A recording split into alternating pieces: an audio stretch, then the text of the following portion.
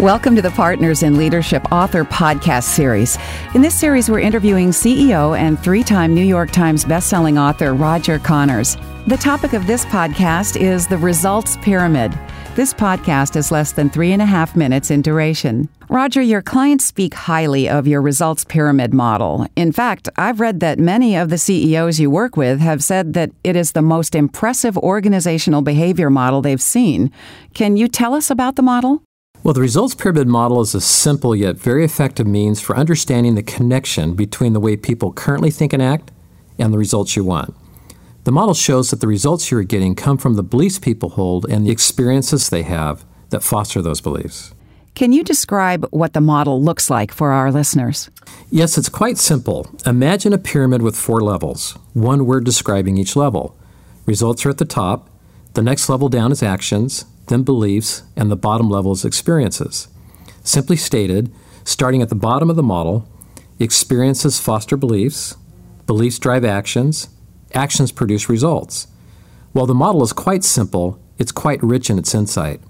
The big idea of the model is that our business results don't really come from what people do. They come from the way people think, and that is shaped by the experiences they have in the organization. To improve results, we need to work with the workplace beliefs people hold, and we do that through shaping experiences. A bit oversimplified, but describes the heart of the matter. So to change the results you're getting, the model suggests you have to change the beliefs people hold. And to do that, you have to change the experiences they're having. That's correct. That seems simple enough. This model answers a number of questions, like how do you go about making culture change happen? How to diagnose what's getting in the way of getting results, and how to explain why people are doing what they are doing in the organization. Can you go further into how the results pyramid relates to organizational culture? Well, your organizational culture is comprised of the first 3 elements on the pyramid, your experiences, beliefs, and actions. Or in other words, culture is how people think and act and the experiences that foster those cues. Culture is important because it produces your results, and it's always working to cue people on how to think about things and how to act on them. With the wrong cues, you get the wrong thinking and actions. Culture produces results. The right culture produces the results you need.